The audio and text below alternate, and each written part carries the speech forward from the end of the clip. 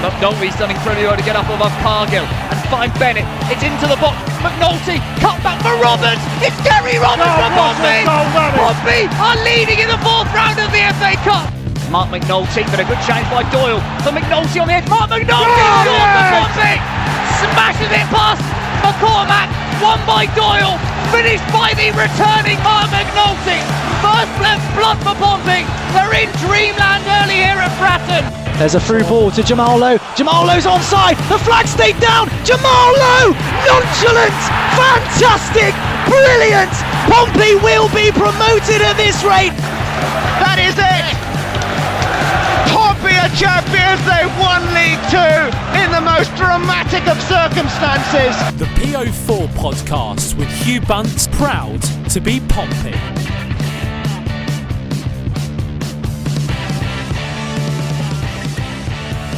Ladies and gentlemen, welcome to the PO Forecast, episode 151. I'll be your host, Freddie Webb, and obviously this is not a regular thing. Hugh is bedridden after a dentistry operation. He's got some sort of illness and tooth pain, so we wish him well, but he was obviously very interested in what news broke on Friday. And with Andy trekking around the outback looking for poisonous animals, it is me who will be hosting and editing the show this week. We originally recorded on Thursday. I had Football Insider journalist Sam Stone on, where we chatted about Josh Griffiths, Joe Rafferty, and the speculation over whether we'll sign a striker or not. But obviously we have, and most of that podcast was completely voided, but some of it will be in. But thankfully, I managed to get a friend of mine to step in this morning to discuss the latest transfer news of Marcus Harness being sold to Ipswich Town, with Pompey loaning Joe Pigott the other way. And that guest is Christopher Proud. Welcome to the show. Thanks for having me back on. I feel like I've been promoted from the reserves again. Like, it's, I'm very rarely on this podcast, but, I always feel like I get brought on when something quite big happens, and I'm quite glad to be here.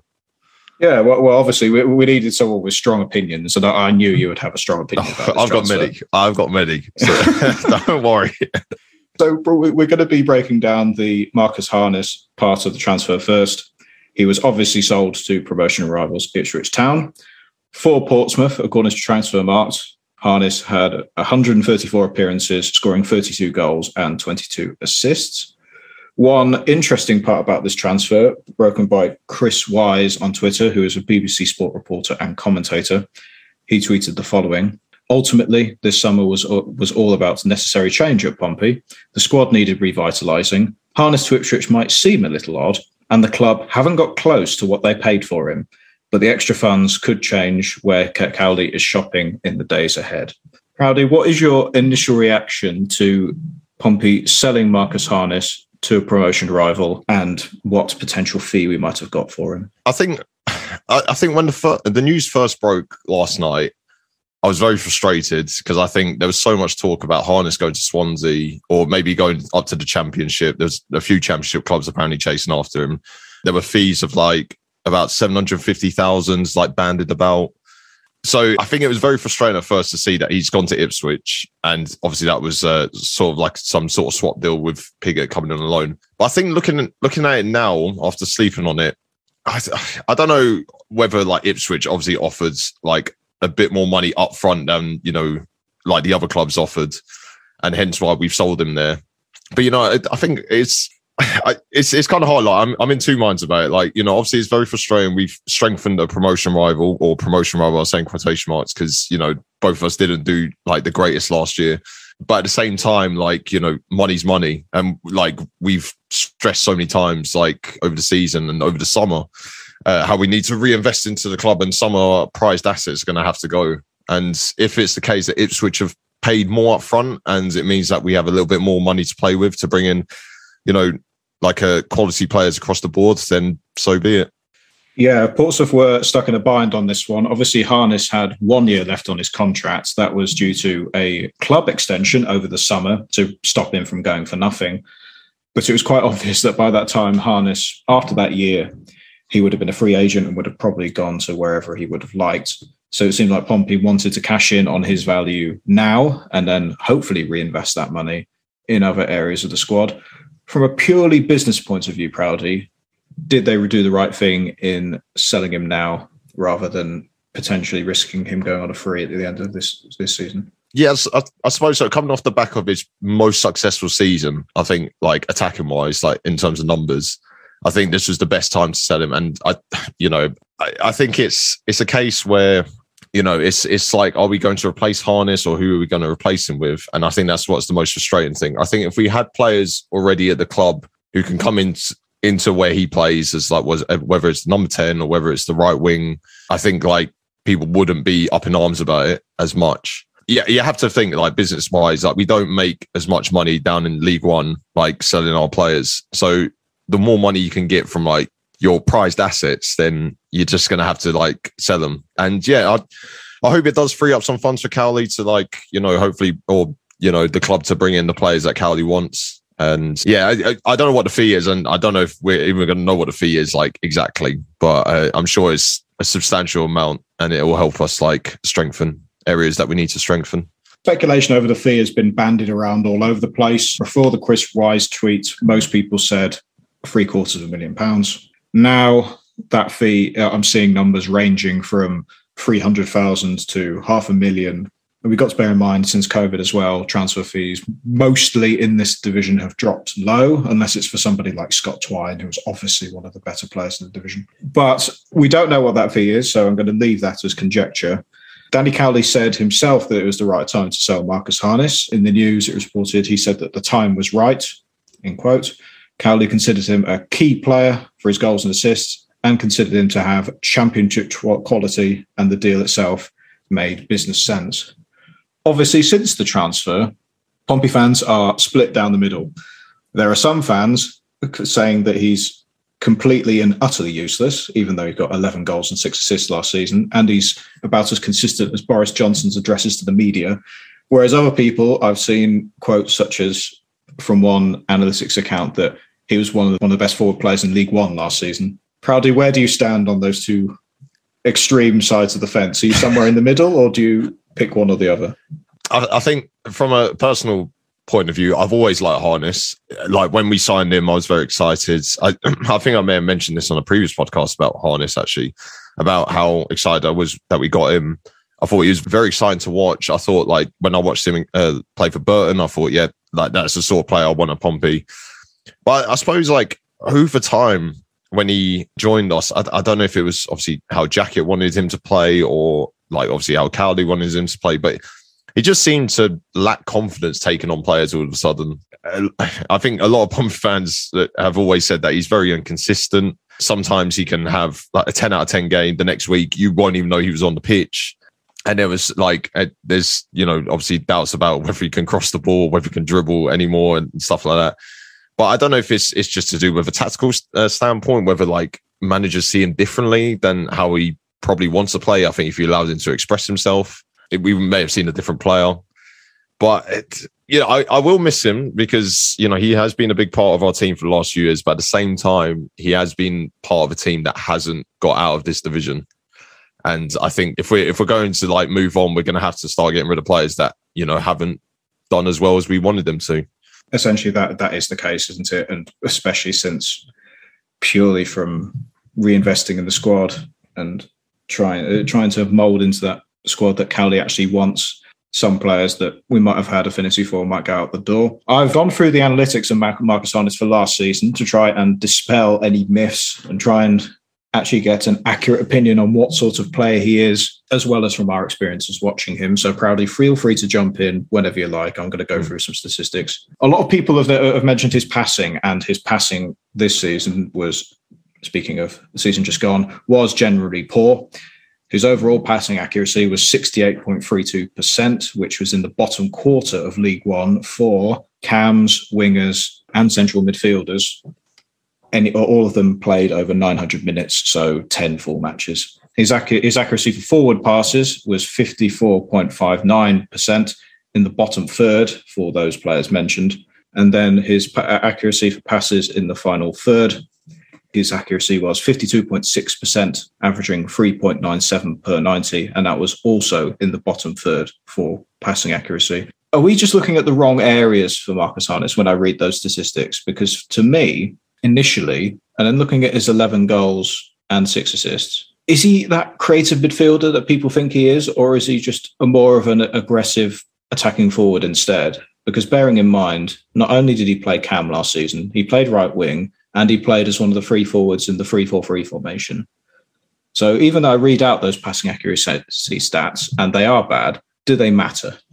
Oh, I don't know. It's kind of hard for us. Well, it's kind of hard for me to try and excite. Like I think like when we signed him initially, I think a lot of people saw him as a winger, like a right winger. You know, someone who can attack down the wings, get the ball into the box, and hopefully and give us more width as well. Like and hopefully someone that can beat players and just get us like attacking down the wings. But I think as his career at Pompey, over the years, like he seemed to have thrived off like playing as a second striker. I remember under Jacket, like when we went 4-4-2, I think he was playing as like a second striker and he seemed to thrive in that. And then obviously he played as a number 10 quite a bit under Cowley and he seemed to do quite well there. And I think he was probably the most creative player we had at the number 10 at the time. I don't think we really had anyone who really could, create as much as he did. So I don't know if that is because of that. That is why his passing statistics are quite generally poor because he's trying to take more risks, knowing that, he's playing in that sort of risky role. But at the same time, it's when you look at some of the players you're comparing him to, and you said he's in the bottom quarter, is pretty bad. I didn't think it was as bad as that. I don't know. It's maybe the number 10 position has always been quite a challenge to sort of like describe because it evolves so much like over time. Like I think, loads of people, when they talk about number 10s, they always talk about Mesut Ozil, who's a player that, always wants to assist, not score. But I think like a lot of the time now we have number 10s that, will play beyond the striker who's more of a supporting role. And then the number 10 is essentially the striker. So now they add more goals to their game. But yeah, no, I don't know. Maybe I'm just going to go back to my point that maybe he takes too many risks, so hence his passing is not that good.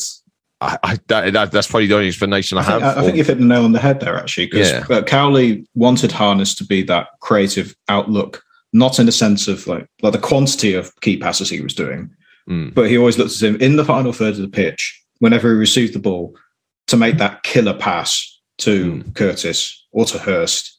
And a lot of the time, just from watching it, that didn't happen. That was one of the big reasons why Pompey didn't do that well last season. It was that final pass was always off multiple times. Yeah. And that wasn't just for Harness. That was for the majority of Pompey's attacking players as well. It was just that little last minute pass was off.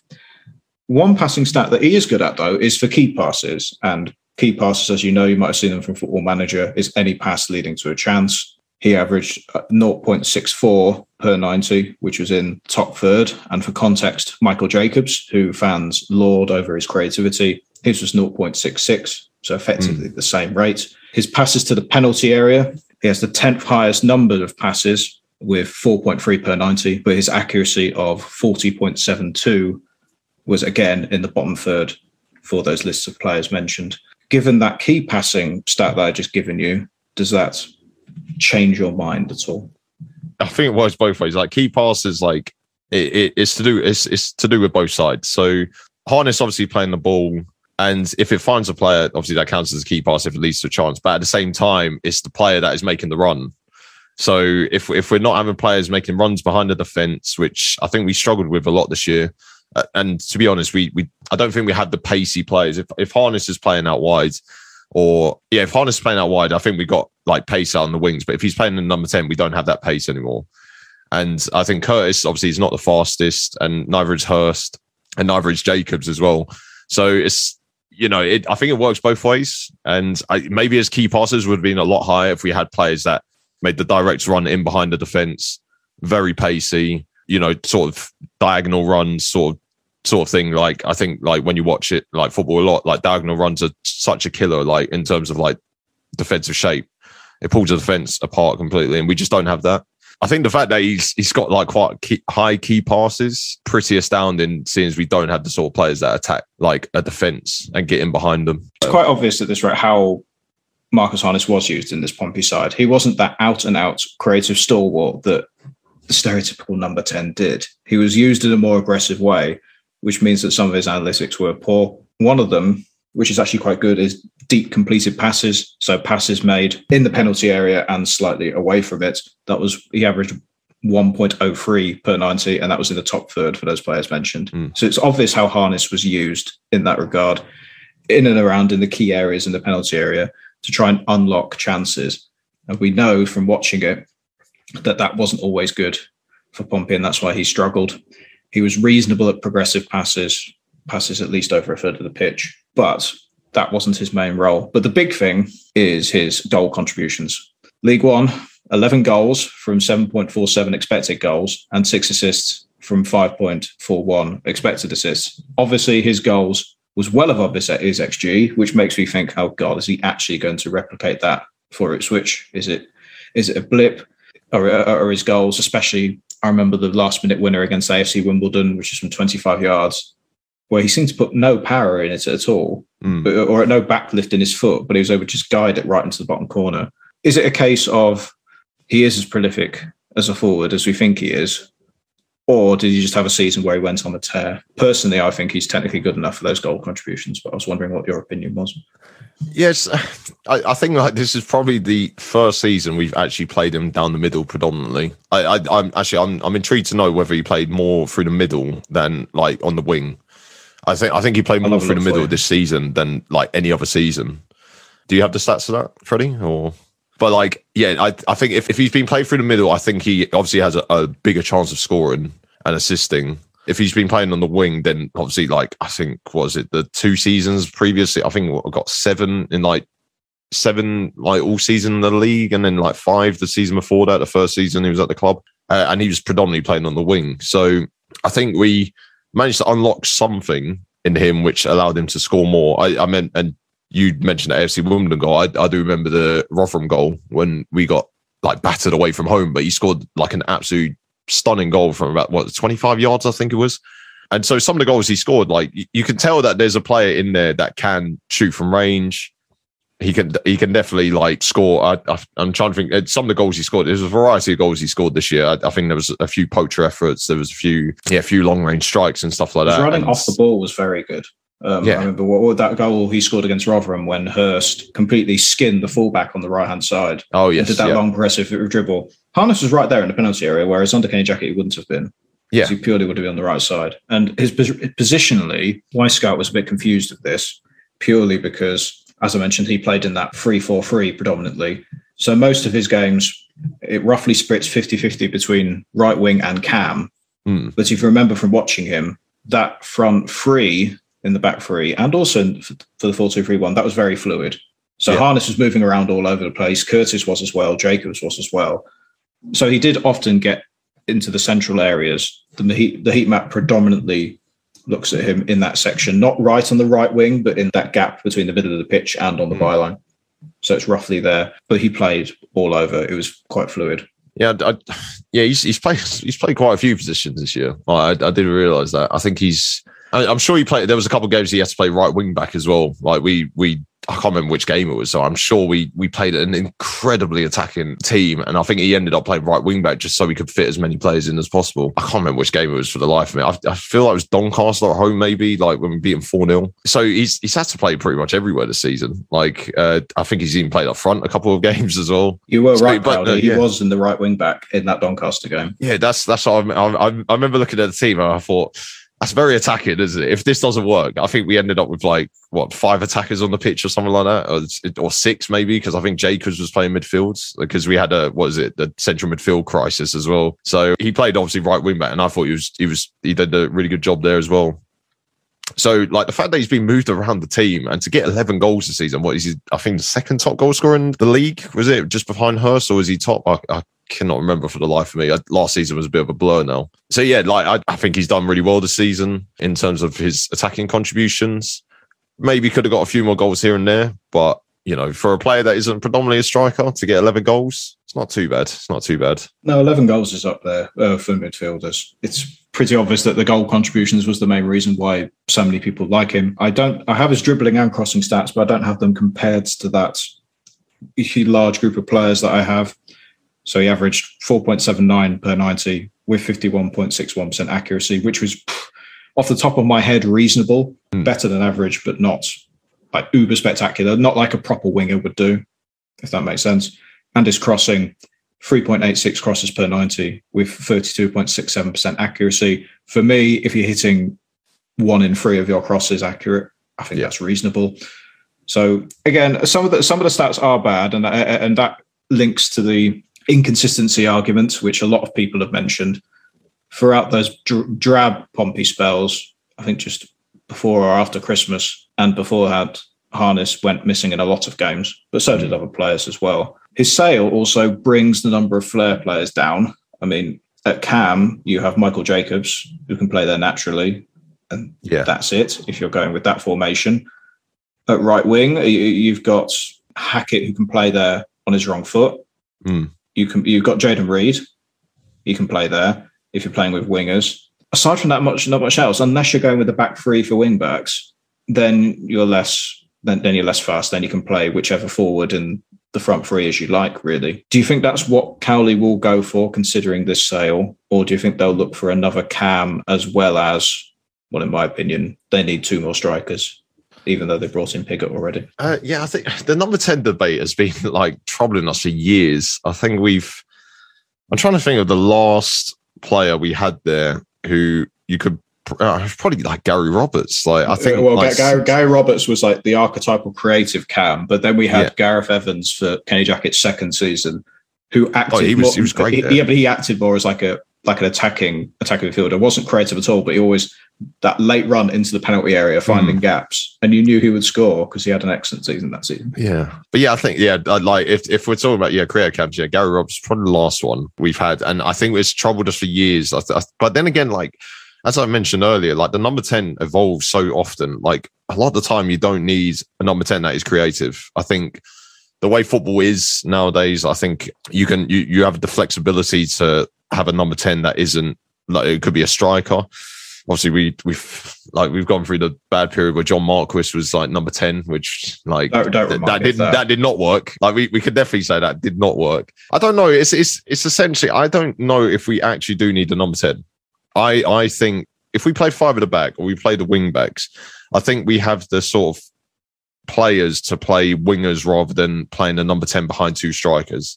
I think if we play 1 striker up front and then play 2 sort of narrow wingers, so if Curtis and whoever plays on the right wing plays like narrow forwards off like the striker, which at the moment will probably be Piggott, like I think that could work.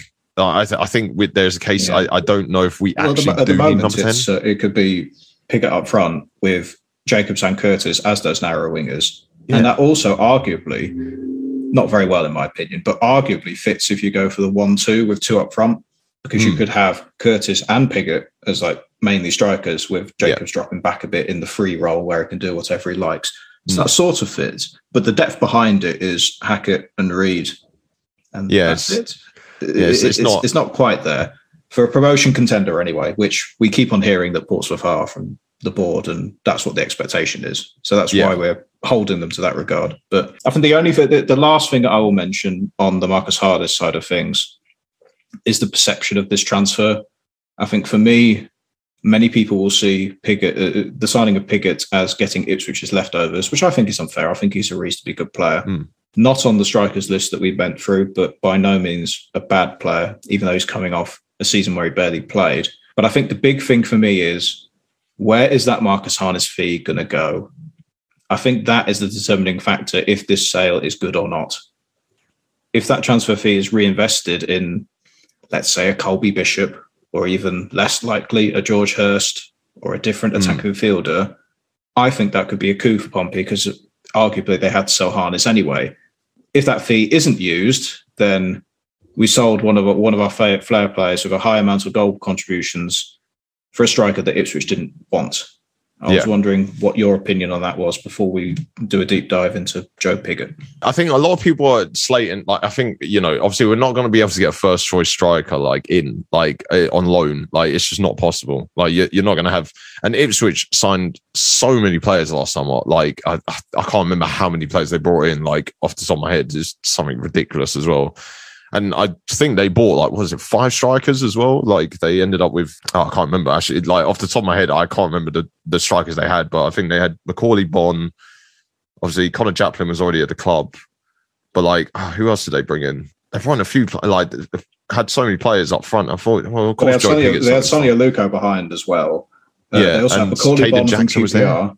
Yeah. They had Bonne, Jackson, Piggott. Yeah, their depth in the forward areas was ridiculous. I remember looking at Ipswich's bench when Pompey went away to Portman Road, and I thought, if we had a few of those players playing, I think Pompey would be all right.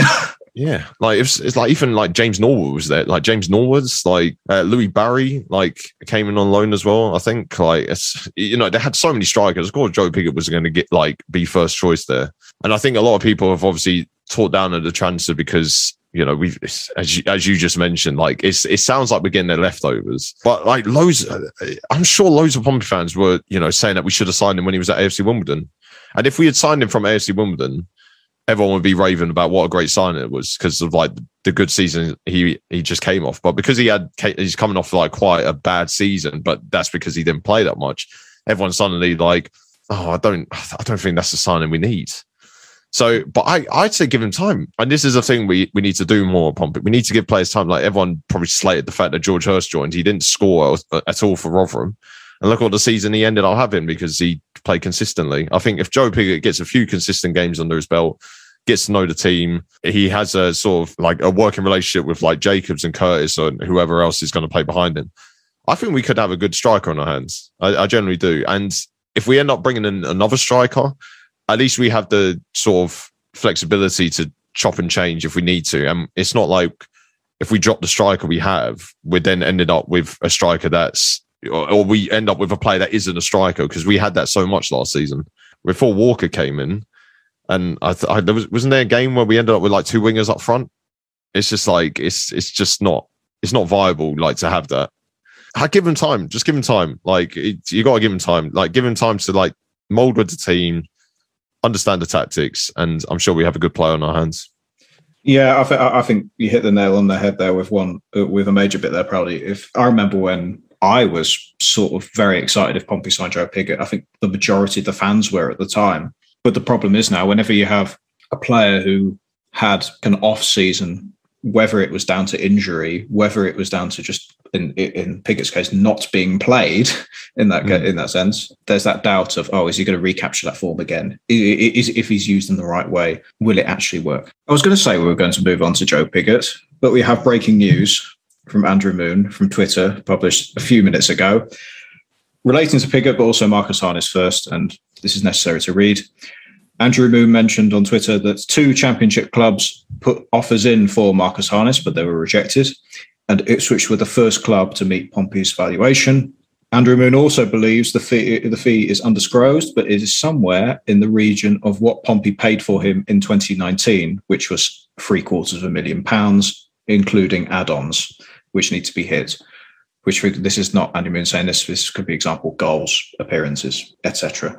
That is obviously very different to what Chris Rise reported earlier. So we're not so sure what that fee is. But Proudy, considering those 2 things that I mentioned earlier, does that change your opinion? Does that make you feel better?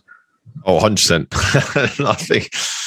I think the club and Cowley had always said how much I think they valued Harness at, and I think it was pretty much hardwired to us, like how much it was. And obviously the club, the reason we haven't obviously sold him earlier is because no club were coming in anywhere near. Saying that, I'm sure there were talks that we were going to get 2 players back from Swansea, but I assume we wanted money as well if we were getting 2 players like for Harness. But I don't know if that would work, actually, to be fair. We're going to be spending more on wages, and I suppose that money would cover that. But yeah, if Ipswich had paid pretty much how much we paid for him, then you got to say fair play, especially when he has 1 year left on his deal and we're in League One. It's very difficult to get like a lot of money for a player with 1 year left on his deal.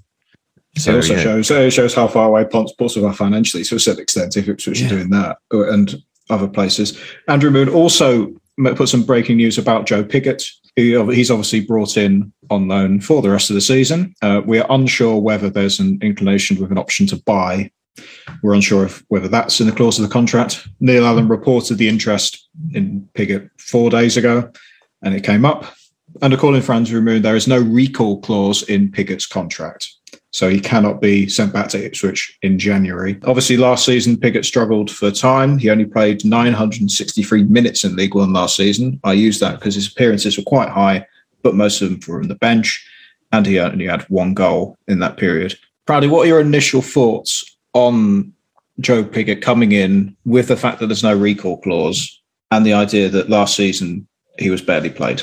What are your thoughts on that? Yeah, I think it's just a case that we have to see. I'm sure players sometimes don't fit at certain clubs. They don't fit certain tactical situations or like tactical decisions or setups and stuff like that. It's just a player that we have to give a clean slate. He's coming in with a clean slate. Obviously, he hasn't had the best of seasons at Ipswich. I mean, I was looking just at his stats as well. Like in the first 5 league games of the season, he played about 84 minutes, I think, like per match, except for MK Dons where he was on the bench. But like he scored twice in those like 4 appearances he made as well.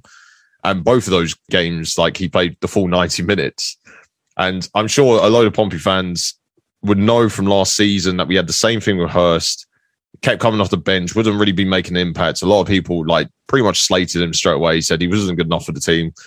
You suddenly start giving him minutes. You suddenly start starting him. And then he starts scoring goals. He starts linking up play. Like we went on a really good run of form as well when he came in. And then obviously that helped that he then ended up scoring his first like EFL goal or his first professional goal, which did help as well. So yeah, I'm keeping reserved about like my opinions on him at the moment in the case that I need to see him play and we need to give him a chance. That's it. If you give him minutes, players will thrive off that. And I think he will be one of those players, hopefully, that will thrive off getting loads of minutes.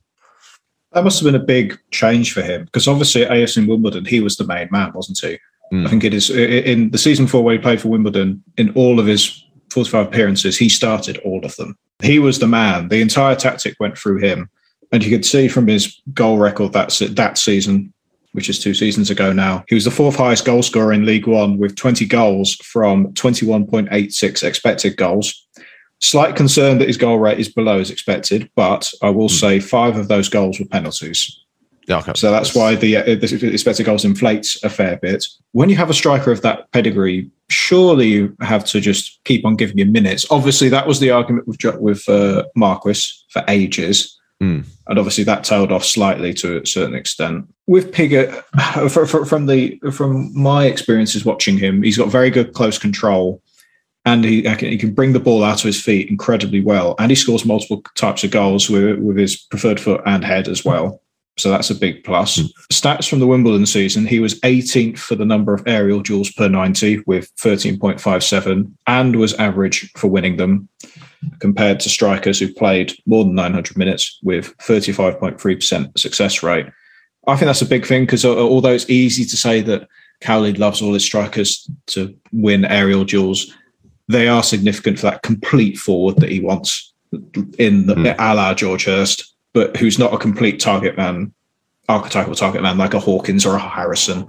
They want those players to be a bit more than that. He was average with his offensive duels as well, which means whenever he had the ball at his feet, he wasn't knocked off the whole time. His success rate was 30.33% and averaged 11.79 per 90. So that kind of adds to that idea that I had from him from watching him, that he's reasonable in the hold-up play. He's not a complete penalty box striker, but for me, looking at him, he's sort of in between the penalty box striker and that complete forward. I don't think he has the tools that Hurst had as a complete package, but he is not Tyler Walker, who was literally a penalty box striker who struggled to contribute to the team outside of the penalty area with his passing, with his hold-up play, with the right runs, for example. I think he can fit to a certain extent, but I'm unsure. Do you have anything to add on that, Proudy, or shall I carry on? No, I was going to say as well, like I looked at those Wimbledon stats and I looked at the formations they played that season, and a lot of the time, like they were playing like a 3-5-2 or they were playing a 5-3-2, obviously with wing backs. And I think like our system is very similar to that.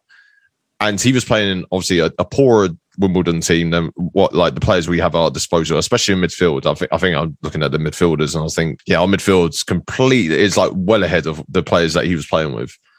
And I think if you get more creative players, like we've got Morel, also got Tunnicliffe, it plays like that in midfield.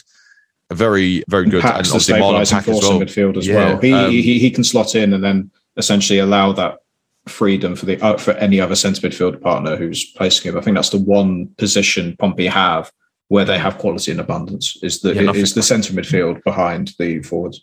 Yeah, I think Morel is going to have a great season because of that as well. Because I think we've seen his creative abilities, and I think Pigott can thrive off that. I think he, if we play a supporting striker next to him who doesn't necessarily have to be the striker as well, I think he thrives off it. I think he would. And obviously, I might be bigging him up too fast, too soon, but it's quite it's a good signing for us because, as I also mentioned, or I may have mentioned as well, if we get more strikers in, we have flexibility with Pigott and other strikers we may hopefully bring in. And obviously, the way that we play probably suits him better than it did at Ipswich. And yeah, I think and hence why obviously at Ipswich he didn't play as much as he probably was hoping to. At the same time, obviously he's joining a better team with better players around him. Like it's not like he was, as you said, he wasn't the main man at the club anymore. So yeah, I think, but obviously we might make him the main man at our team, because if we don't bring in obviously another striker, then he will be the only striking option we have, and he will be the player that we have to build the team around. And I think he will thrive off that.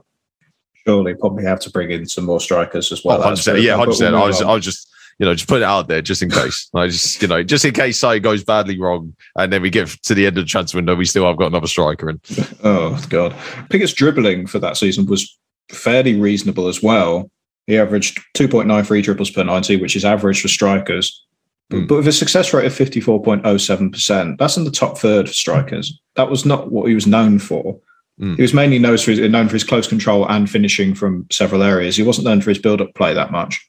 But what I will say is not many of them were those progressive long dribbles that Hurst did, for example. As a comparable, Pigott averaged 0.7 of those per 90 that season compared to Hurst's 1.2 from the season before.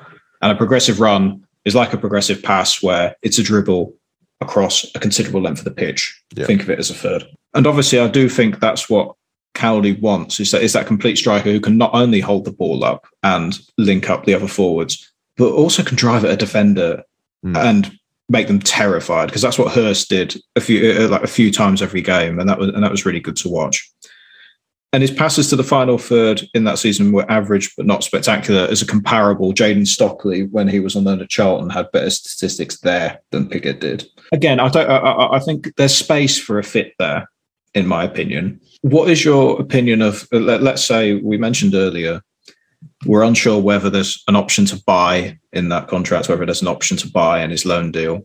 Do you think that should have been included, or are you less likely of that, given that Ipswich aren't really fussed about whether Pigott leaves or not? Oh, as in, like, we don't know if there's an option to buy. Yeah, we don't know if there's the option to buy. Do you think that's an issue? Should that have been included, in your opinion? I think it should always be included, but like obviously there's two types of options nowadays. Like I've heard of, there's a lot of loan deals now where a player joins on loan for 6 months, and then you just buy him. Like at the end, like you agree a fee at the end of the compulsory loan. Buy. Yeah, and then you obviously got the one where it's optional. And if we got the optional one, which I think works for us, I think it's a win-win for us, because if we've agreed a fee, if we said to Ipswich, we'll take him on loan. At the end of his loan spell, if we're happy with him, we'll pay, I don't know, like 200k for him or something like that. I'm just making a figure up the top of my head. But I think it's a win-win for us, because it gives us if he has a bad season, we don't have to buy him. Like, we basically got a free hit. And if he has a great season, then we've got him on the cheap. And like, it's a win-win. So I think if there is an option to buy and we find out later on there is, I think that's a good thing for us. If we've ended up taking him on loan for the season and we haven't given ourselves an option to buy, which I think nowadays is a dreadful sort of transfer clause to leave out, then I think we've missed out on an opportunity there. I also think bringing him in is quite low risk. I mean, Pompey are just paying his wages, and we know the Pompey board love not really paying fees for people, considering that last time they did, they got stung several times, Harrison and Marquis mainly, and then COVID happened.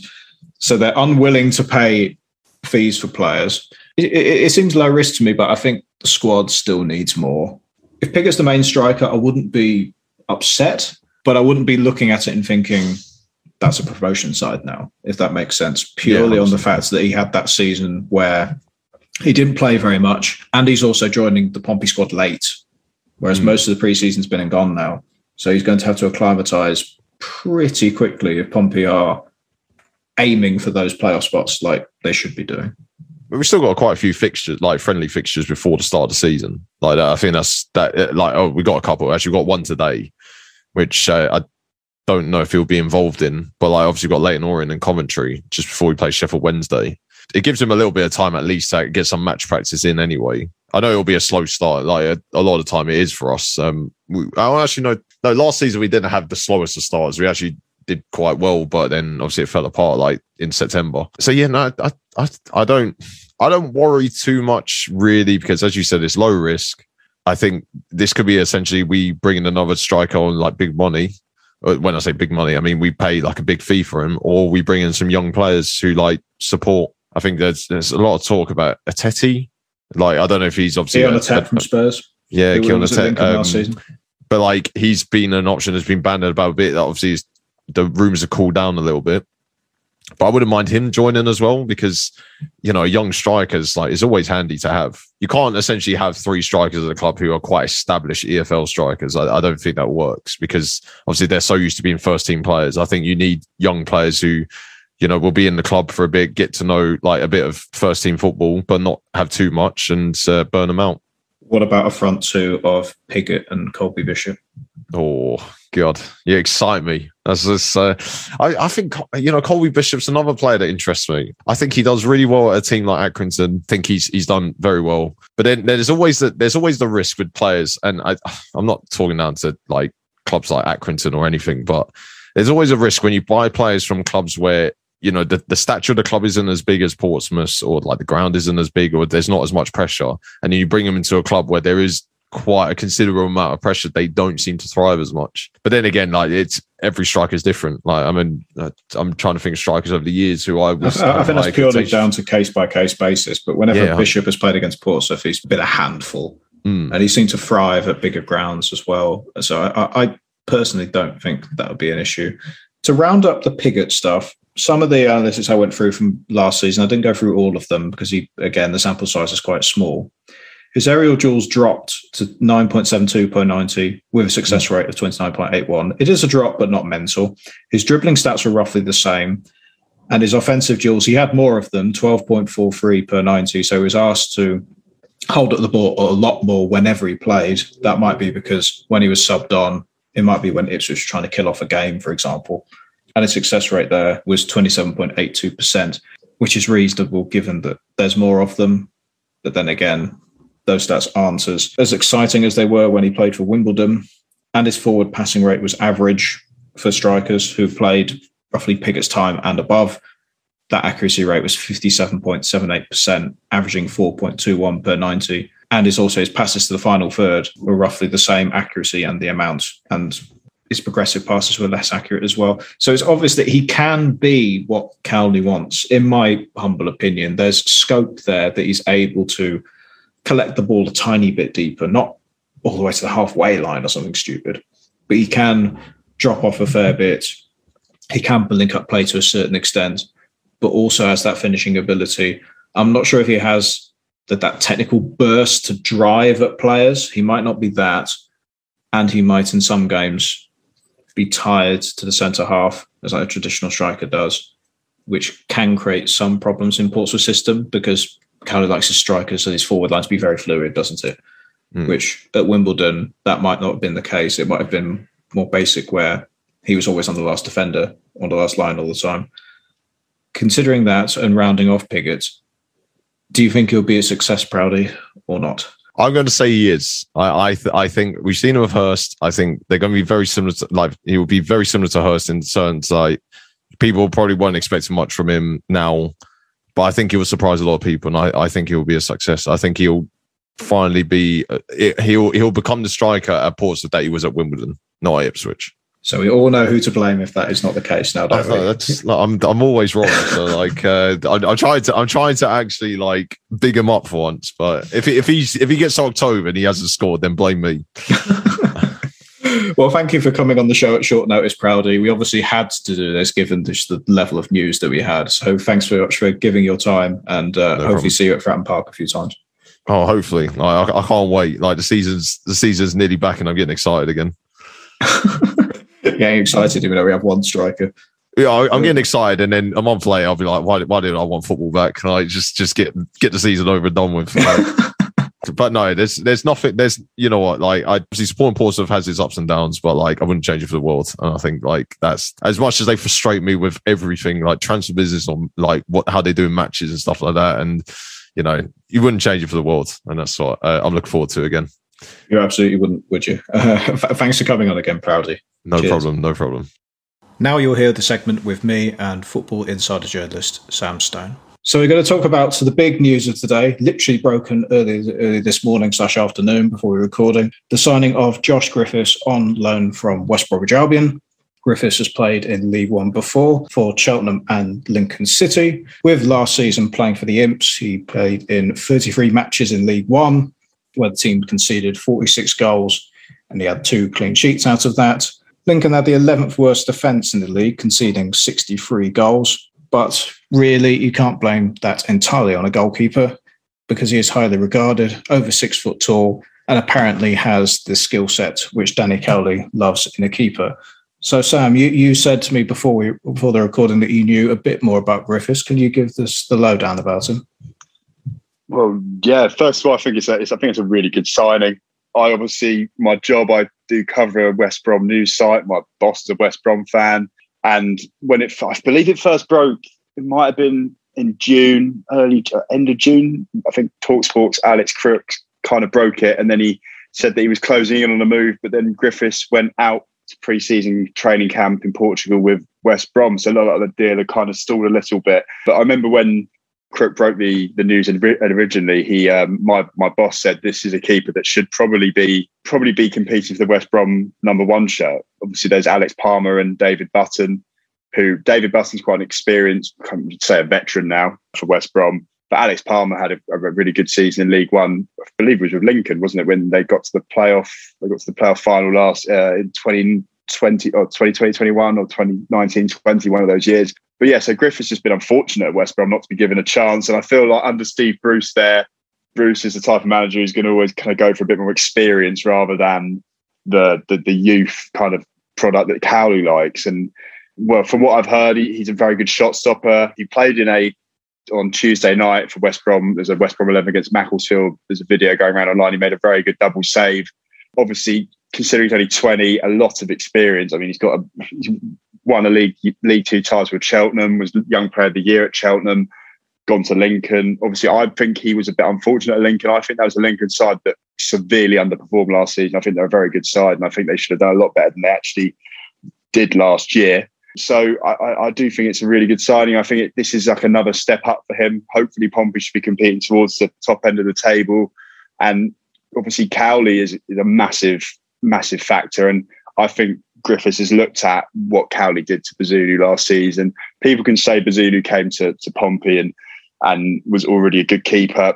He at Rochdale, some Rochdale fans were slating him. So it kind of goes both ways. And Cowley trusted Bazunu and obviously the international stuff of Ireland as well. He turned him into a £15 million keeper. I'm not saying he's going to do that with Griffiths, but he knows he's going to be given opportunities here. And I think he fits the mould. I think he's a similar mould of goalkeeper to Bazunu. He's a very big lad, good with his feet, good shot stopper.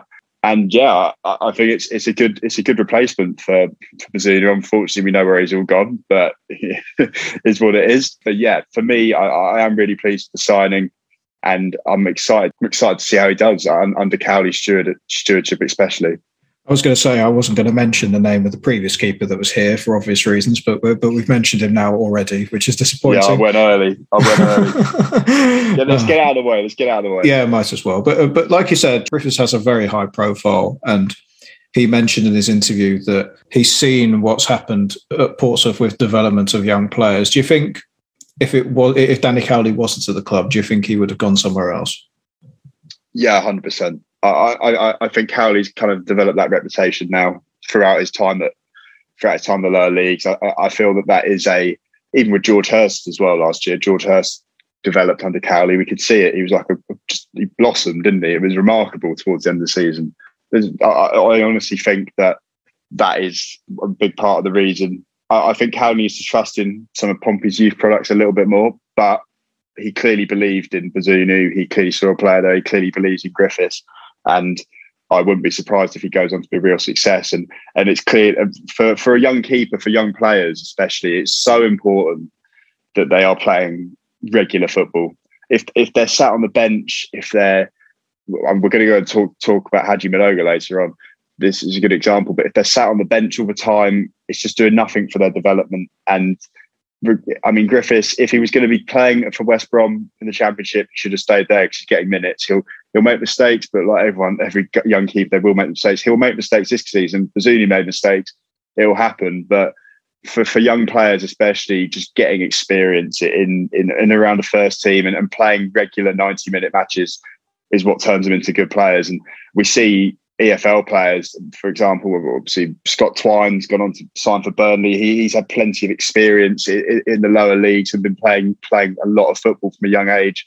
Players like that, they're the ones that kind of go on to really thrive in the Premier League and upper end of the Championship. So yeah, he knows he's going to get chances here. He'll definitely be the number one. Very sure of that. I think Bass is very unfortunate. We are going to talk about that in a little bit. But yeah, he will definitely be the number one, and he's going to get football here. And then that's the main thing for young players like Josh Griffiths.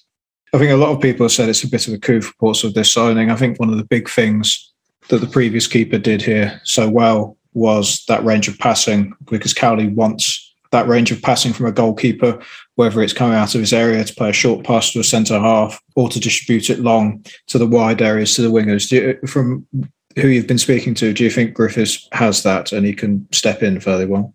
Yeah, well, that's what from what I've gathered, he looks like a goalkeeper who's got a good range of distribution. I feel like he's played in sides that like to kind of play a decent brand of football. I know Cheltenham in League One this season have been slightly different, but under Michael Duff in League Two, they're a decent footballing side, like to dominate the ball, like to kind of not necessarily kind of be that team that just pass, but like Pompey were at times last year, you kind of we move the ball forward quickly and get the ball out wide, and having a keeper that can pick a pass, put it on the head of a winger or a striker, and that then can move the ball forward quickly. It really does help. But for me, I feel like Griffiths could, even if he hasn't got that ability yet, I do feel like you can back Cowley to really install it until we can back the goalkeeping coaches at Pompey to do that, just to do a similar thing that they did with his predecessor in goal. And that will be, I do trust them to do it for me. I think this is like a lot of the signings this summer. I'm actually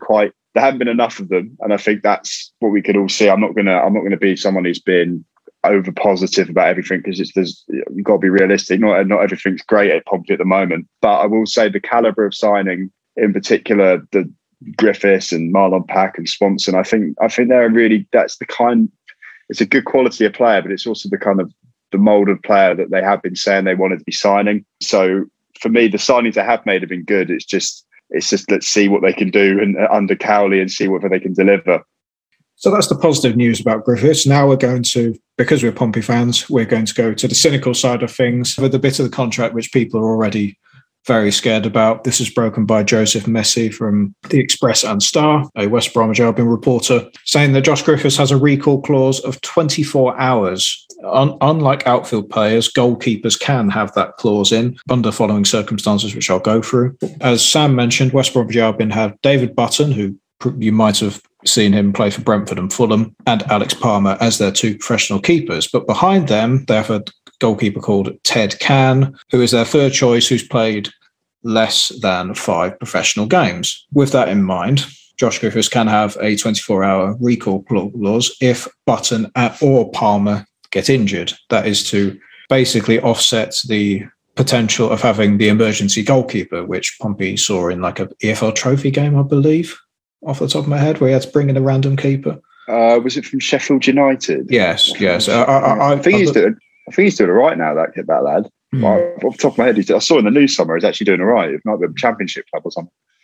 Yeah, I can't remember the keeper's name off the top of my head, but that is essentially why that clause is in there.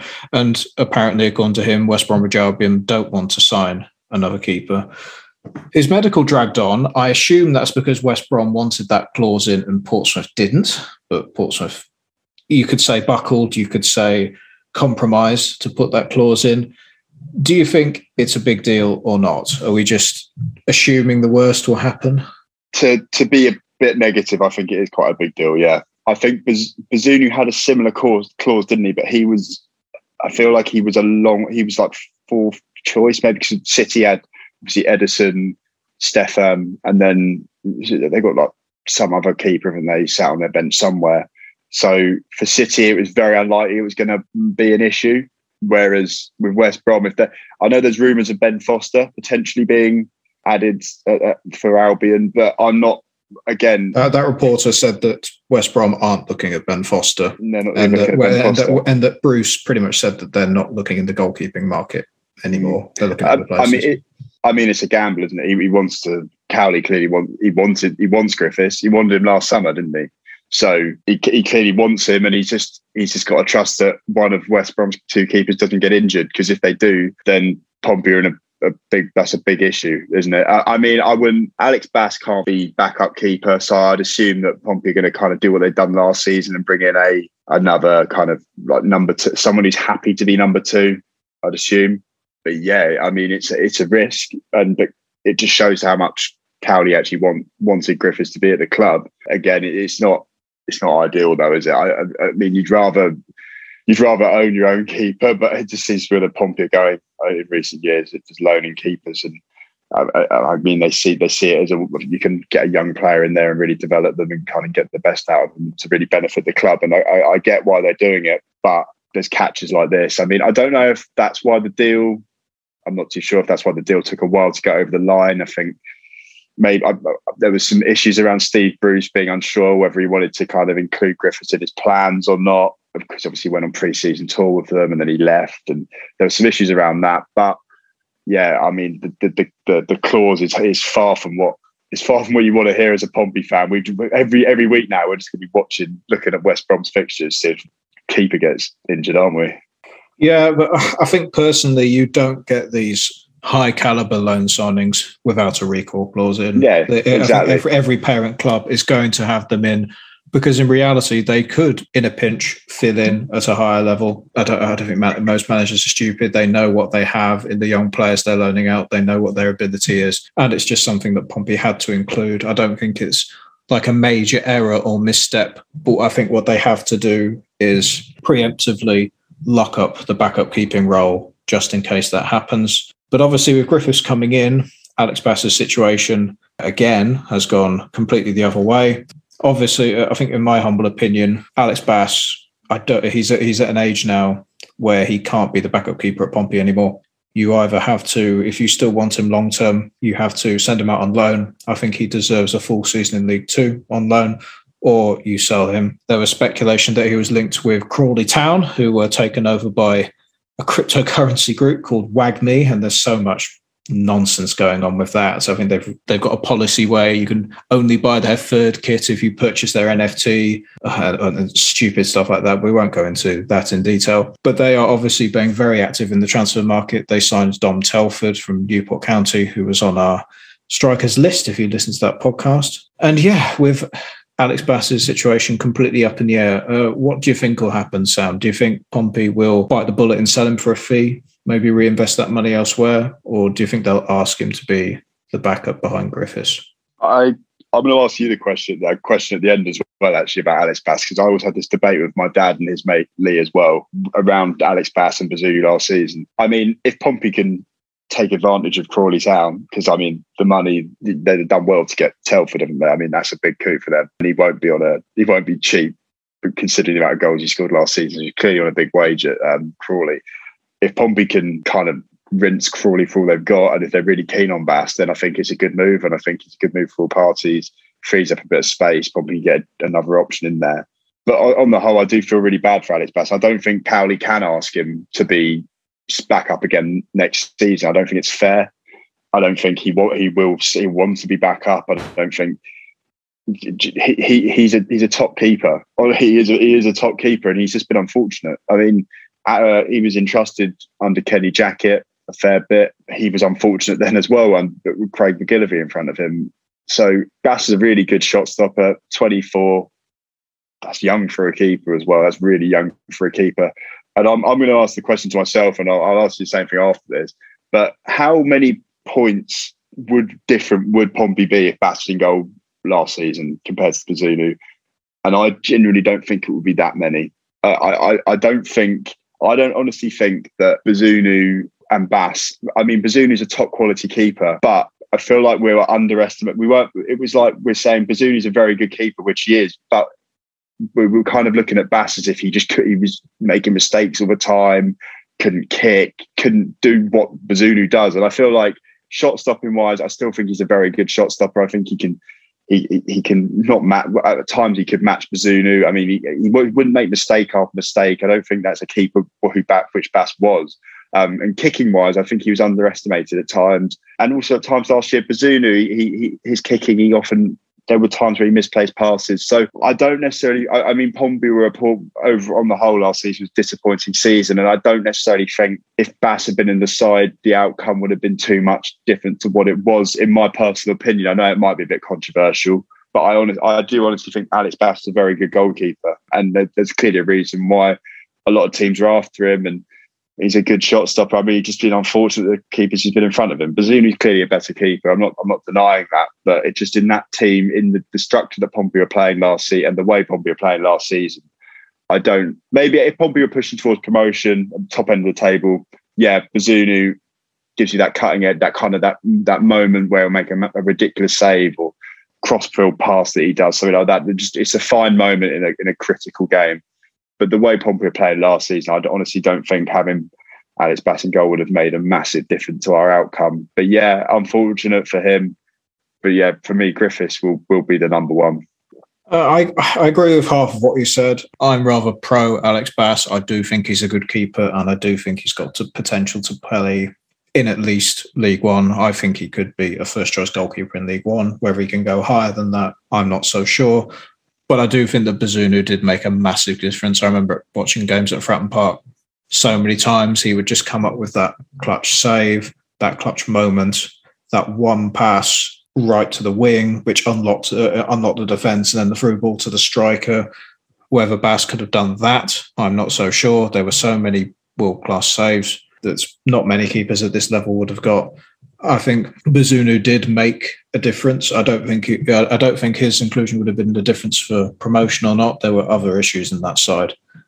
But yeah, I think Bass has been unlucky, and yeah, I think he needs time elsewhere to fully develop his career. And I wouldn't blame him at all if he wanted to leave.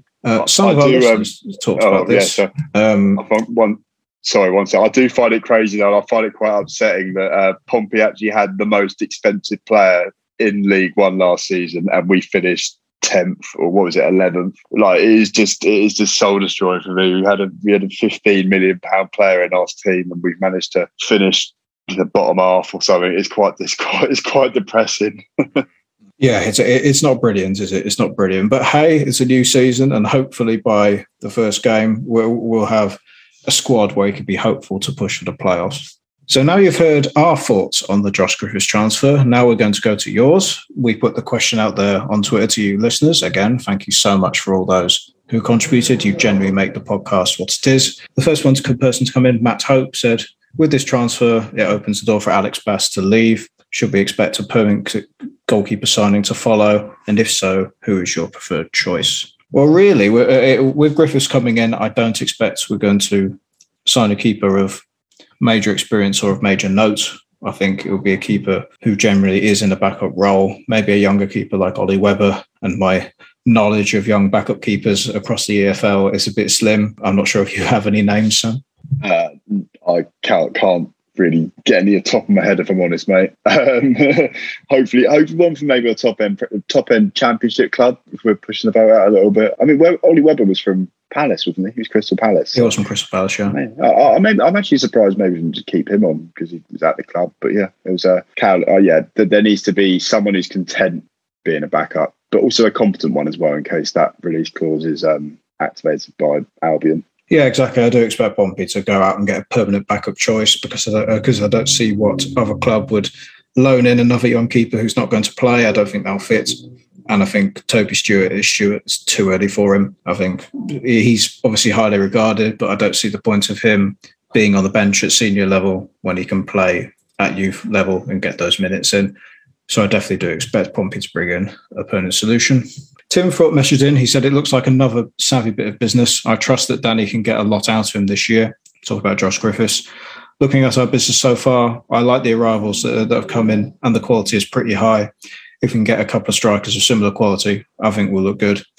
Greg SPN also messaged in, said, I think it's a great acquisition, and we definitely remember from last time that we need to make sure he is contracted until the playoff finals. I think that's in reference to one of our keepers who wasn't. I can't remember what season that was. It was Fulton, who was on loan from Liverpool, and we ended up getting the Wickham keeper in Ryan on loan. Allsop. Yeah, we were all shopping on loan for the Plymouth game. He was Bournemouth at the time, and then he didn't play very well in that. Two shockers, yeah. But Fulton was a really good keeper. I don't know where he is now, but he was a really good young keeper. Yeah, it was not good. No. Greg had a last bit of his tweet to us, and I think we should go through that. The final piece of the jigsaw, based on the current squad, is 2 strikers. Sam, how many strikers do you think Pompey should look to bring in this summer? Me and Hugh said 2 first-team strikers with a young striker as the third option with high ceiling. I was wondering what your opinion on that was. Yeah, as soon as you said that, because I know you said 3 earlier, but I do think 2 quality strikers. I don't know if we're going to mention names yet, but 2 real League One proven strikers, mid-20s, that would be ideal. And then a kind of maybe a Premier League loan, George Hurst-esque, someone like that, or maybe a trialist who's been with the club, he's been playing well. Someone just to kind of be as a backup as a third striker. But if they're gonna use their wage structure and anywhere, it'll be on 2 kind of strikers that are going to come in and make an impact. The other thing that's concerning as well is that obviously Pompey at times last season played 2 up front. I mean, Cowley's very fluid in his formations that he uses. I mean, any time there could be a range of formations, but at times last season Pompey played with 2 up front, and it's like, well, if you need 2 strikers, they're going to come in and also form a partnership within 3 weeks, ready for Sheffield Wednesday away. I just don't know. I don't know how that's going to. It's a big ask. Work. It's an incredibly big ask. You look at the strikers Sheffield Wednesday bought in. So but I will say that Sheffield Wednesday owner is throwing a purse. He's throwing the vault at getting promoted this season. He offered Michael Ehekwe and Michael Smith, 2 key players from Rotherham's promotion side. They offered them more money than they were getting in new deals in the Championship, which I don't expect Pompey to do that, because Pompey don't have that sort of owner. It is remarkable, though. I mean, this is just a side note, and I'm sure some Pompey fans will agree with me here. Sheffield Wednesday, a lot of financial issues. Derby, the example as well. Derby were on the brink of extinction a couple of weeks ago. 2 weeks later, they're bringing in a Premier League midfielder in Conor Hourihane. For me, I never wanted Derby to go out of business. You don't want that. You don't want that at any football club. But it doesn't sit right with me that they are allowed to go and spend ludicrous money, because he will be on ridiculous wages straight away again, and literally do exactly what they did that got them in the problem in the first place. It just doesn't sit right with me. I know it's a bit of a side note, but it really frustrates me. Yeah, it all depends on what the owners are willing to lose on that front. Pompey Dazzler messaged in. He said, Josh Griffiths was Cowley's first choice, so we've got to be happy about that. It's a risk regarding the loan option, but would rather have our first choice in than not. It sounds like it's an option that a lot of keepers on loan have, or any player for that matter, with a recall clause, I think.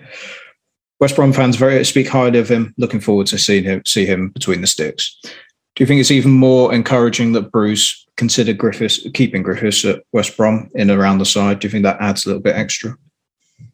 Yeah, certainly. I said earlier, I think he was tempted by keeping him in around the squad, but I also think he knows he needs to play first team football this season. So that's probably the reason he sent him out. I think if Griffiths was content just kind of being on the periphery at the Hawthorns, then he would have stayed. But Bruce knows he has to play football, and I know what I've heard from people at West Brom is that they do see him as a number 1 in the coming years. And West Brom they should be up there towards the top end of the Championship. They should be back competing this season. So with the players they brought in already, but they do definitely see him as a number 1, and definitely one for the future at the Hawthorns.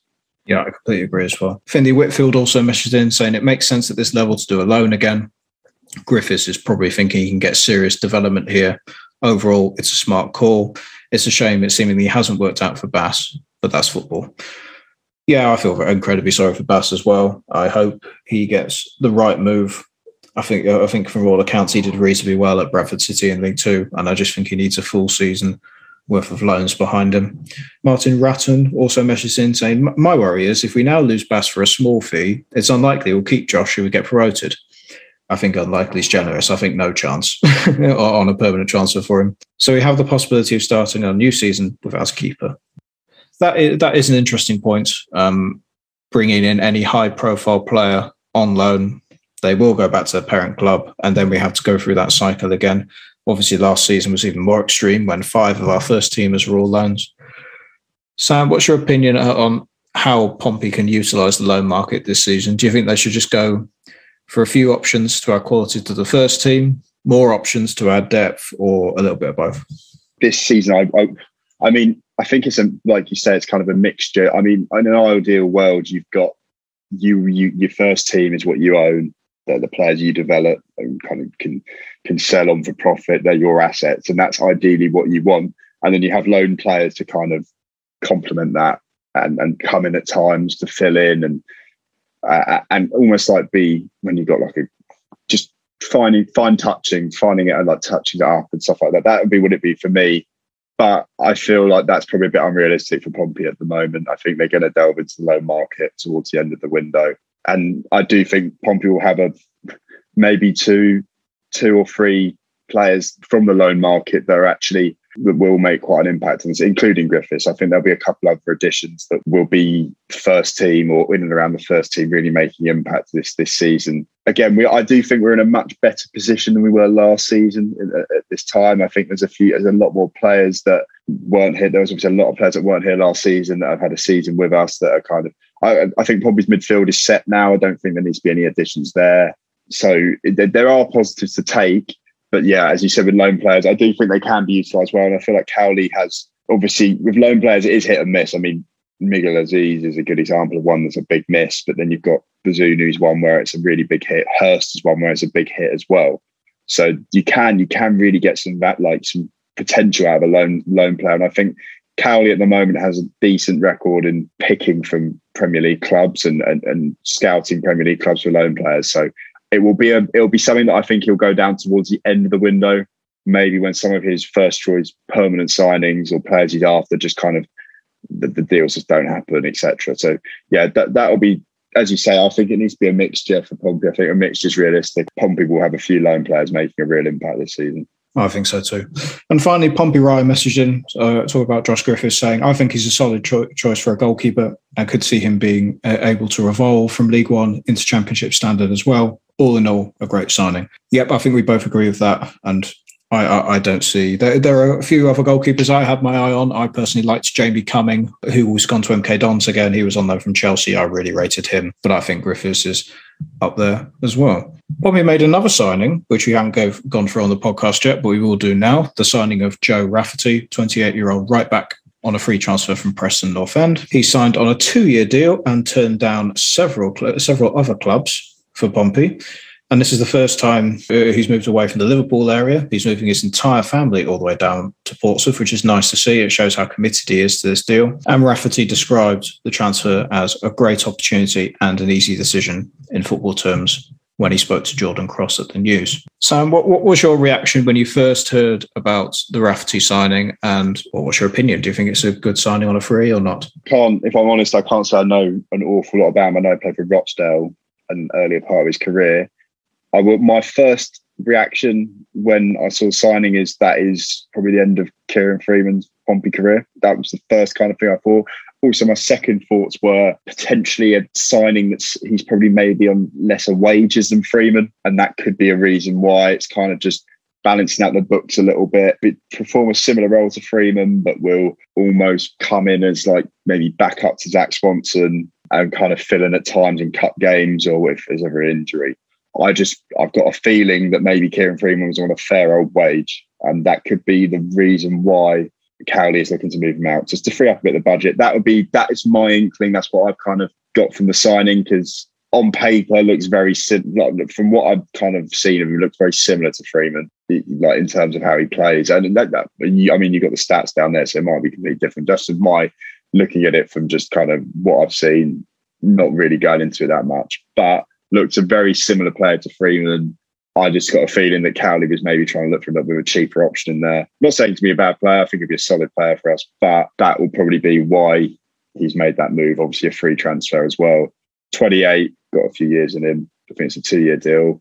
I think it makes sense to bring in a backup right back. And yeah, I'm looking forward to seeing.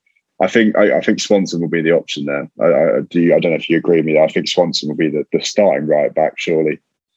I think he'll push Swanson. I think it'll be a situation where Cowley will probably look to play both Rafferty and Swanson to start with, try and figure out who's the first choice, because it might be a bit much to throw Swanson straight in initially. And I think it also depends on what formation he picks. I've dug in some analytics about Rafferty. Last season, he only played 5 games. I couldn't find out why when looking at the Lancashire Evening Telegraph. I couldn't see what if there was a big injury or he just wasn't fancied by Russell Martin.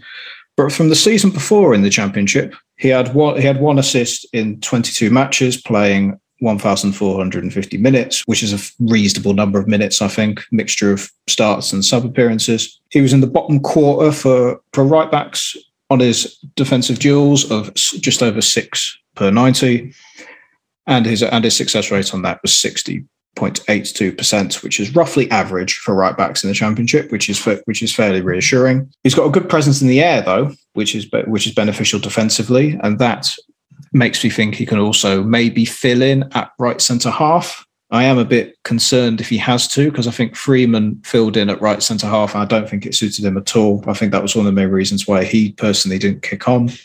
But his aerial duels in that season, we're talking about the Championship 2020-2021 season, he averaged 4.16 per 90, which is the 16th highest for right backs in the Championship, with 53.73% accuracy, which is 14th. He's roughly average on the crossing as well. He can put in a decent ball from deeper areas. He averaged in that season 2.67 crosses per 90, which is roughly average for right backs, with a 32.56% accuracy, which again, roughly average compared to the other right backs who played at least 900 minutes. That's the benchmark that I always go for. So they've at least had 10 full matches. So the data is reasonably well. But one of the big things, and Sam, you might have known this before, or we've talked about it a lot on the podcast, a stat's called progressive passes, which are passes which significantly drive play and move them forward, that at least go over a third of the pitch. In that season, Rafferty was second in a whole of the Championship for right backs.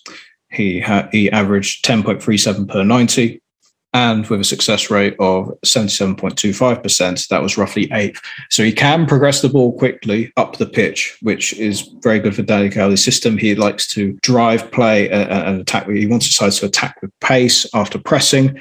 So that little tidbit fits rather well, which basically means if he's in a deeper role, he can send the ball further forward quite quickly and fairly accurately, but also he could be higher up as well. Overall, my opinion of Rafferty, it's an average signing. It's not a bad one by any means. I'm not underwhelmed at all, but it makes me think, well, how are Portsmouth going to play? I think he's got the mould of a traditional fullback, which makes you think a back four is more reliable.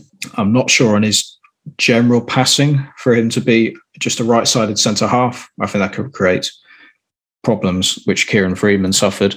I don't think he's got the full-on attacking moulds to be a wing-back. He might be able to fill in there. But overall, solid full-back, potentially on the wages as well. I don't know what wages he'll be bringing in, but it also is reassuring that Pompey managed to beat other clubs for him, which should calm some people down. But we mentioned it earlier, Kieran Freeman is linked now with moves away. This was confirmed by Danny Cowley in the news when he was speaking to Neil Allen. Freeman played 25 appearances in all comps last season, 30 years old. Danny Cowley said, and I quote, that it was the right time for him to find a club closer to home and play regularly. Freeman didn't play in a recent friendly, apparently due to a back problem, and has not played competitive for Pompey since he got injured against Oxford United. What was your thoughts on Kieran Freeman potentially moving on and his general play last season, Sam? I feel like at times he was hung out to dry a little bit. in terms of, I think the injuries didn't help, especially defensively. Clark Robertson's injury meant he had to fill in at right centre half, and he just wasn't. He's kind of, you're right, he's not a wing back, but he's not a full-on right back. He's kind of that mixture, and because of the change of system, filling in at right centre half, he did get kind of hung out to dry a little bit. I don't actually think he was that much of a... At first, when he first started his first game, I thought he was a good upgrade on Callum Johnson, but as the season kind of progressed a little bit, I don't actually think there was much of a... I actually think Johnson was quite unfortunate to be shipped out in the end. But yeah, I mean, I didn't realise that stat about progressive passing. When you said that, I was like, oh, that's literally what Danny Cowley's side's kind of... That's what he wants from his sides. He wants the ball to move forward quickly, and he's got decent success rate at that, Rafferty. So that was a different to Freeman in that sense. I just think that it just never really worked out for Freeman at Pompey. Has it? He's, even when his first stint here, it never really worked out. He's been a good player elsewhere. He's a good player at Sheffield United. But yeah, I think it's a good move for everyone for him to go elsewhere. And I know there's been a lot of interest in him. Still a good player, but I just feel like he's not promotion. He's not a player. I mean, he's a good bit of experience as well, but is he a player that you could genuinely see making an impact in a promotion challenging team? For me, probably not, no. Whereas Rafferty looks potentially more of a player that would fit into Danny Cowley's way of playing, which is what you've kind of said a little bit, like which you alluded to, which is maybe something positive to take out of it. But yeah, I feel like it's a good balance as well. You've got kind of that experienced head in Rafferty, and then you've got obviously Swanson as well. It's good dynamic there, kind of good balance in the right back spot. I think with Freeman, it was just unlucky with injuries. I think he could have been the right signing, and I liked him at the time, but the injuries just took out the momentum, and switching the position all the time, it just didn't work out, which is unfortunate. I do rate him as a player. And with Rafferty, I think it's a reasonable signing given the fact that the priorities lie elsewhere in buying players. And the last thing we're going to go over is Hadji Mnoga's spot at Pompey. Neil Allen mentioned recently that Danny Cowley prefers Mnoga at centre-half, whether it be the right side of a back four or a back three. Cowley is hoping for Mnoga to have a breakout season. He hasn't closed the door on another loan spell, and thinks if he is to go on loan, he would rather he played at centre-half because he has the physicality for it and his strong tackling.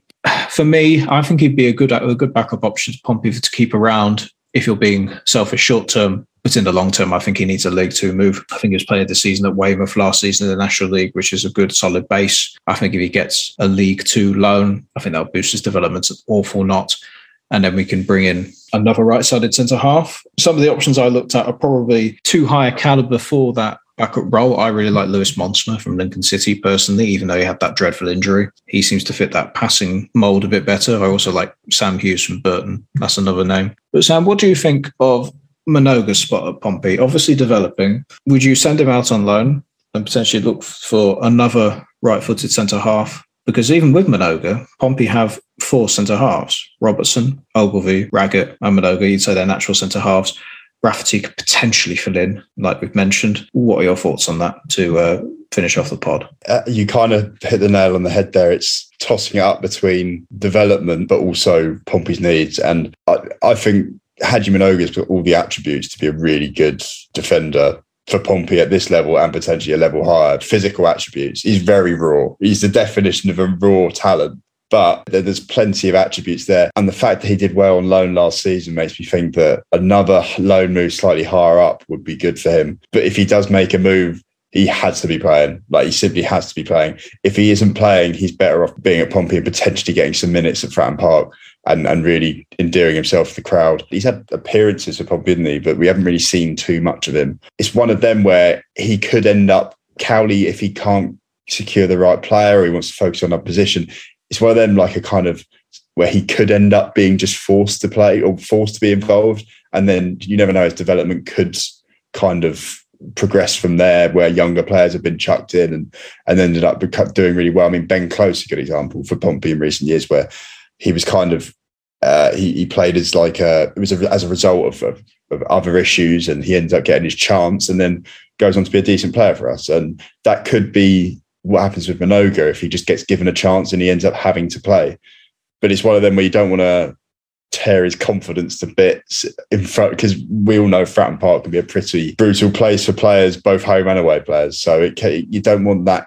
It is about that fine balance and try not to chuck him in at the deep end, but also make sure that he's playing and getting minutes. So a loan move would make sense, but again, he wouldn't be a bad option to have around, would he? I think personally you can go over half and half measure. Yeah. If for example, this summer you're really looking at strikers and you're not really convinced by the young centre halves available to fill in, you could keep Manoga here for 6 months and then look and see who's available in January, and then get Manoga a half season loan at League Two. I mean, it worked last season with Hayden Carter coming in. He was in the first team instantly.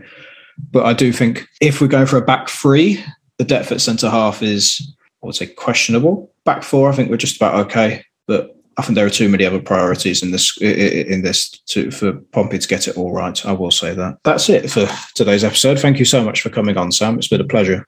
That's all right. Cheers for having me on. It's been a while, but yeah, I'm hoping I didn't chat too much rubbish about Pompey. So yeah. So thank you for listening to everybody. You can listen to the episode on some of your favourite platforms, including Spotify and SoundCloud. And hopefully we'll be back to normal service next week. Hopefully Hugh is recovered okay by then. And hopefully we have some more Pompey news. But until next time, play up Pompey. You have been listening to the PO Forecast for Pompey News Now. Available on SoundCloud, Spotify and Apple Podcasts. Follow PO Forecast and Pompey News Now on Twitter for more information. And there is the full-time whistle.